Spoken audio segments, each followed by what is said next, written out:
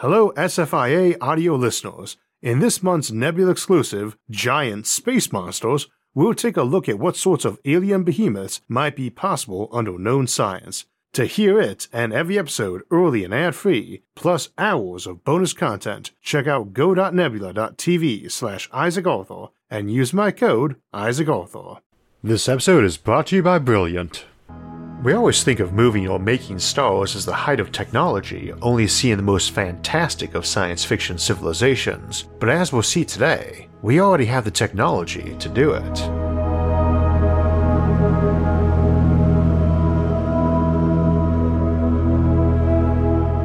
So today we will be looking at low-tech Kardashev 2 civilizations, and we have to start by explaining what a Kardashev 2 civilization is. As channel regulars know, one of the ways we try to hunt for alien civilizations is by the Kardashev scale, a simple scale of 3 basic levels. Level 1, or a Kardashev 1 civilization, is one that uses or has ready access to all the power and energy of an entire planet, which in Earth's case is about 200 billion megawatts, in terms of solar energy hitting Earth from our Sun. Though the practical limit of efficiently converting that energy into useful power will be substantially lower, and some definitions put that K1 energy as low as 10 billion megawatts, which was the version Carl Sagan preferred. Needless to say, that can vary a bit from planet to planet. Venus is a little smaller than Earth but closer to the Sun, so it gets more sunlight, while Mars is smaller than Earth and further from the Sun and gets much less, but it is generally good to an order of magnitude or so. Kardashev 2 varies more, as we'll discuss in a bit, but it is the entire output of a star, not just the portion of it hitting a planet, and our Sun's case is 2 billion times as much power as hits Earth. Kardashev 3 is the last official level and is all the power in a galaxy, generally many billions of times what an average star emits, and galaxies vary in size too, not to mention output, but typically fall into a tighter range much like planets do, with things like quasars being major and temporary exceptions. Stars vary by output a lot, and our Sun, in spite of being called a yellow dwarf, is in the top 5% in terms of mass, brightness, and power output. However, the range is far larger, as while our Sun is a dozen times the mass of the smallest stars, and there are stars a couple dozen times more massive than our Sun, they range in power from a 10,000th the power of our Sun to more than 1,000,000 times its output. Indeed, the 100 billion dimmest stars in our galaxy are collectively about as bright as the biggest and brightest star in our galaxy, the Pistor star, which, while anomalously bigger than our Sun, 100 times as massive, is fully 10 million times as bright as our Sun, and 100 billion times brighter than the dimmest known red dwarf star, meaning stars vary in mass by as much as a factor of 1,000, but brightness and power by a factor of 100 billion. So the K2 status of a civilization is a pretty vague one, spanning a range far larger than the difference between a desert island nation of one lone castaway and a nation encompassing every single human. Nonetheless, as we will see today, the basic technology for creating a Kardashev 2 civilization around any star is essentially the same, and as we'll also see today, the hardest part of becoming K2 around a given star is just getting there. The term Kardashev 2 civilization is generally synonymous with what is known as a Dyson sphere or Dyson swarm, which is the more preferred term these days for discussing as a plausible future, though K2 and Dyson swarm are no more synonymous than K2 and high tech, or either are with a population of billions. They would be expected to overlap a lot, but none of them must. What is a Dyson sphere? Well, in science fiction it sometimes means a big hollow planet built around a star with people living on the inside under perpetual sunlight. In science terms though, and in keeping with what Freeman Dyson described originally, it is not a big hollow sphere, though that can also be done, but rather is envisioned as a small cloud of orbiting objects which collectively use most of that sun's light and thus obscure it in whole or in part. That big hollow planet is what folks tend to think of when the word Dyson sphere gets used, and indeed that would be very high tech, since such a setup can really only work if you have artificial gravity. The star keeps pulling material inward, and a hollow sphere generates gravity only outside itself, inside everything negates, so all the oceans, air, and people on the inside would fall right into that star without artificial gravity. Alternatively, a basic Dyson swarm just assumes quantity rather than quality. If I put a satellite in orbit of the Sun rather than Earth and have it collect solar power, that is an element of a Dyson swarm. I just need to add more and more. You also don't really need to worry about them colliding, because while the Dyson shell idea implies a solid block, a Dyson swarm has all that volume to work with. The average component might be a thin mirror a millionth of a meter thick, while the depth you have to play with is tens of billions of kilometers thick. A Dyson swarm cannot ignore collision issues, but is much less dense than even air. As a simplified example, if you had 100,000 orbital bands composing your swarm, each a bit further out than the last, stretched from Venus to Mars, they would still be 1,000 kilometers apart. You could do that too, have actual bands. That's essentially the notion of a ring world like we see in Larry Niven's book Ringworld, but to generate gravity it needs to spin on its axis far too fast for any material we have not to be shredded to ribbons, even ultra-strong tensile materials like graphene.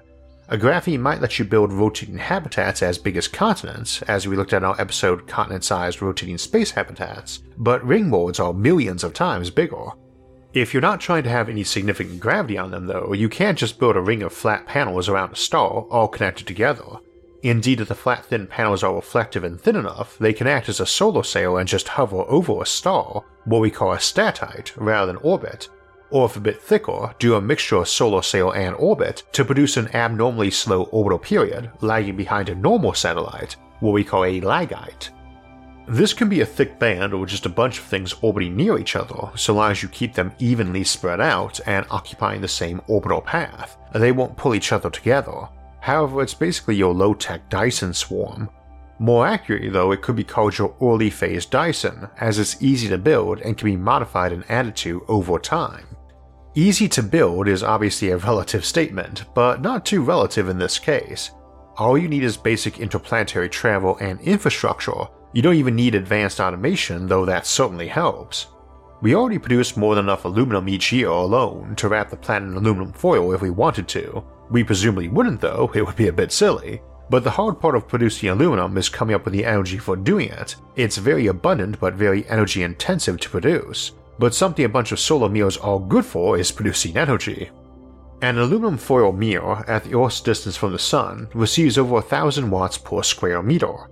A mirror that size would generally mass much less than a kilogram and require about 50 million joules to produce from raw ore, or about half a day of sunlight on that single panel, and even less time if you position that mirror a lot closer to the Sun. So you can easily bootstrap up your energy demands, and there's more than enough metal available to enshroud an entire star with such thin material.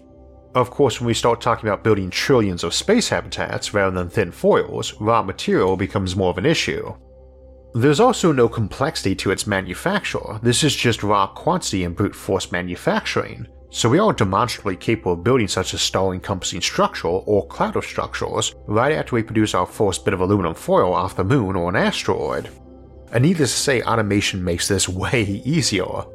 Space is not terribly kind to objects floating around in it, so you do have wear and tear and have to stay ahead of that, but the amount of power they produce compensates for that pretty well. For context, with modern production we can do a lot more than a square kilometer of foil per worker per year, and each square kilometer represents an additional gigawatt of power output, on par with our largest nuclear and hydropower sources. So the economics of it work out fine if you are producing it in space from low-gravity objects like asteroids or smaller moons. This assumes you have some use for all that power, and no, producing foil isn't a use. As we said, you're not even using a day's supply of the power you generate to make the thing. Dyson spheres or swarms are always seen as far off in the future, and not just because of the false impression they are high-tech. We do not use most of the light that hits the Earth directly, and the Sun produces 2 billion times that, so the assumption is that you need to grow your population by at least 1 billion times what we have now to need a 4 Dyson, and probably a good deal more like 1 billion trillion people. It seems like a long way off, though I should note that since we quadrupled our population last century, if we quadrupled it every century, we would only need 15 centuries to get 1 billion times more people. We generally assume slower growth in the future, which may or may not be the case, but exponential growth is exponential growth. If you're doing it uninterrupted by resource limitations, it's just a when, not if, you'd be wanting all that power. We also tend to assume civilizations with that kind of labor force and energy behind them are going to get high-tech real quick if they aren't already.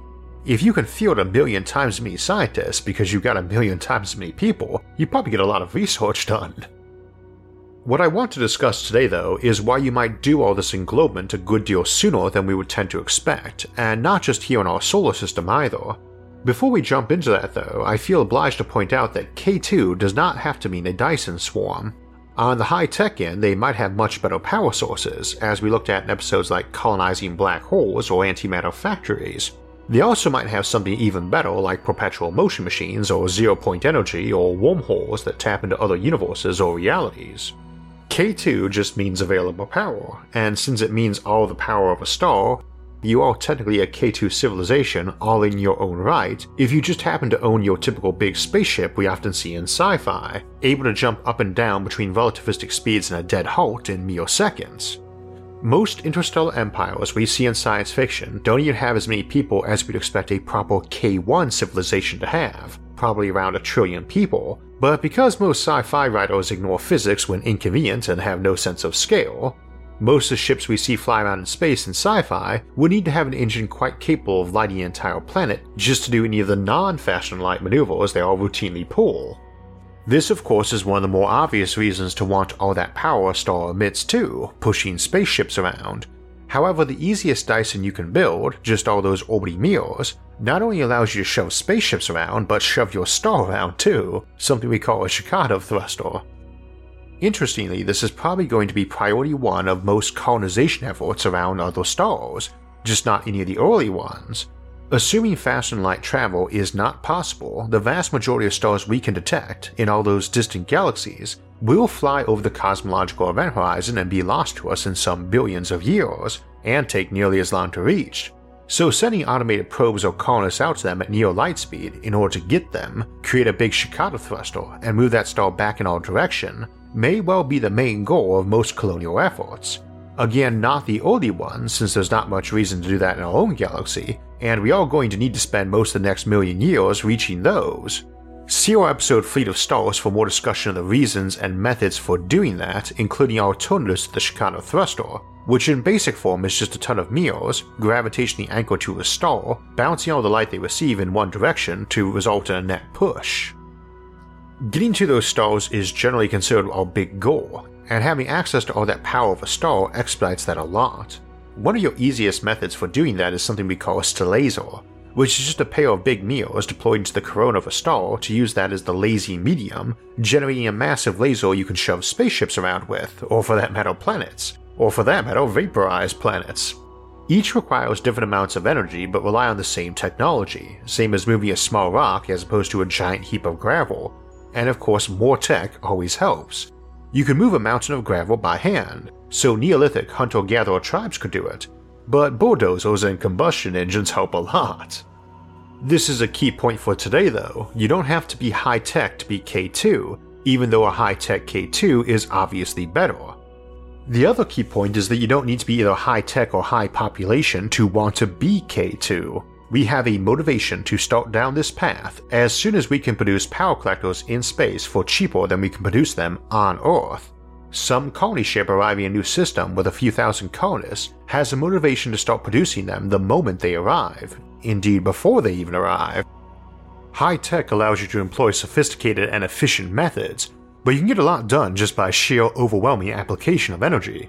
As we say on the show, if brute force isn't working, you're not using enough of it. And having access to K2 levels of energy lets you engage in brute force projects like terraforming planets, and that includes re-terraforming ours.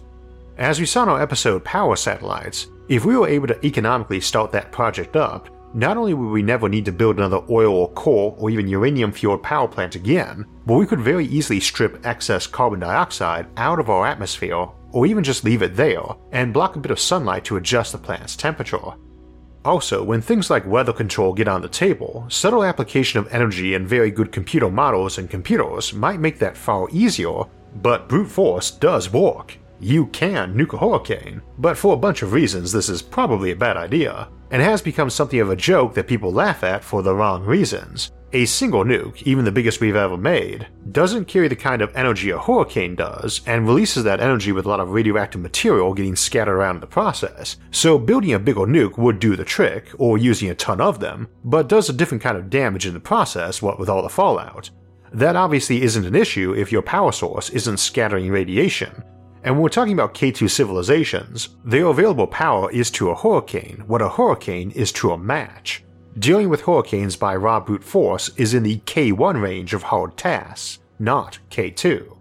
Having that kind of power is one of the many good motivations to shoot for being K1 though, and if you're doing that by putting a ton of power satellites in Earth's orbit, then you just expand that for use in space. You'll need more power, but you don't need that power on Earth. Planets cannot be K2, at least not for long. A K2 planet would vaporize itself in short order. You also don't really need K2 power levels to send out spaceships. If you want to send a colony ship as massive as an aircraft carrier to every star in the galaxy and do it at 99% of light speed, that's going to cost you about 10 to 26 joules of energy per spaceship, about a quarter of the sun's output per second, and there's about 400 billion stars in the galaxy, so that's 100 billion seconds or 3,000 years of solar output.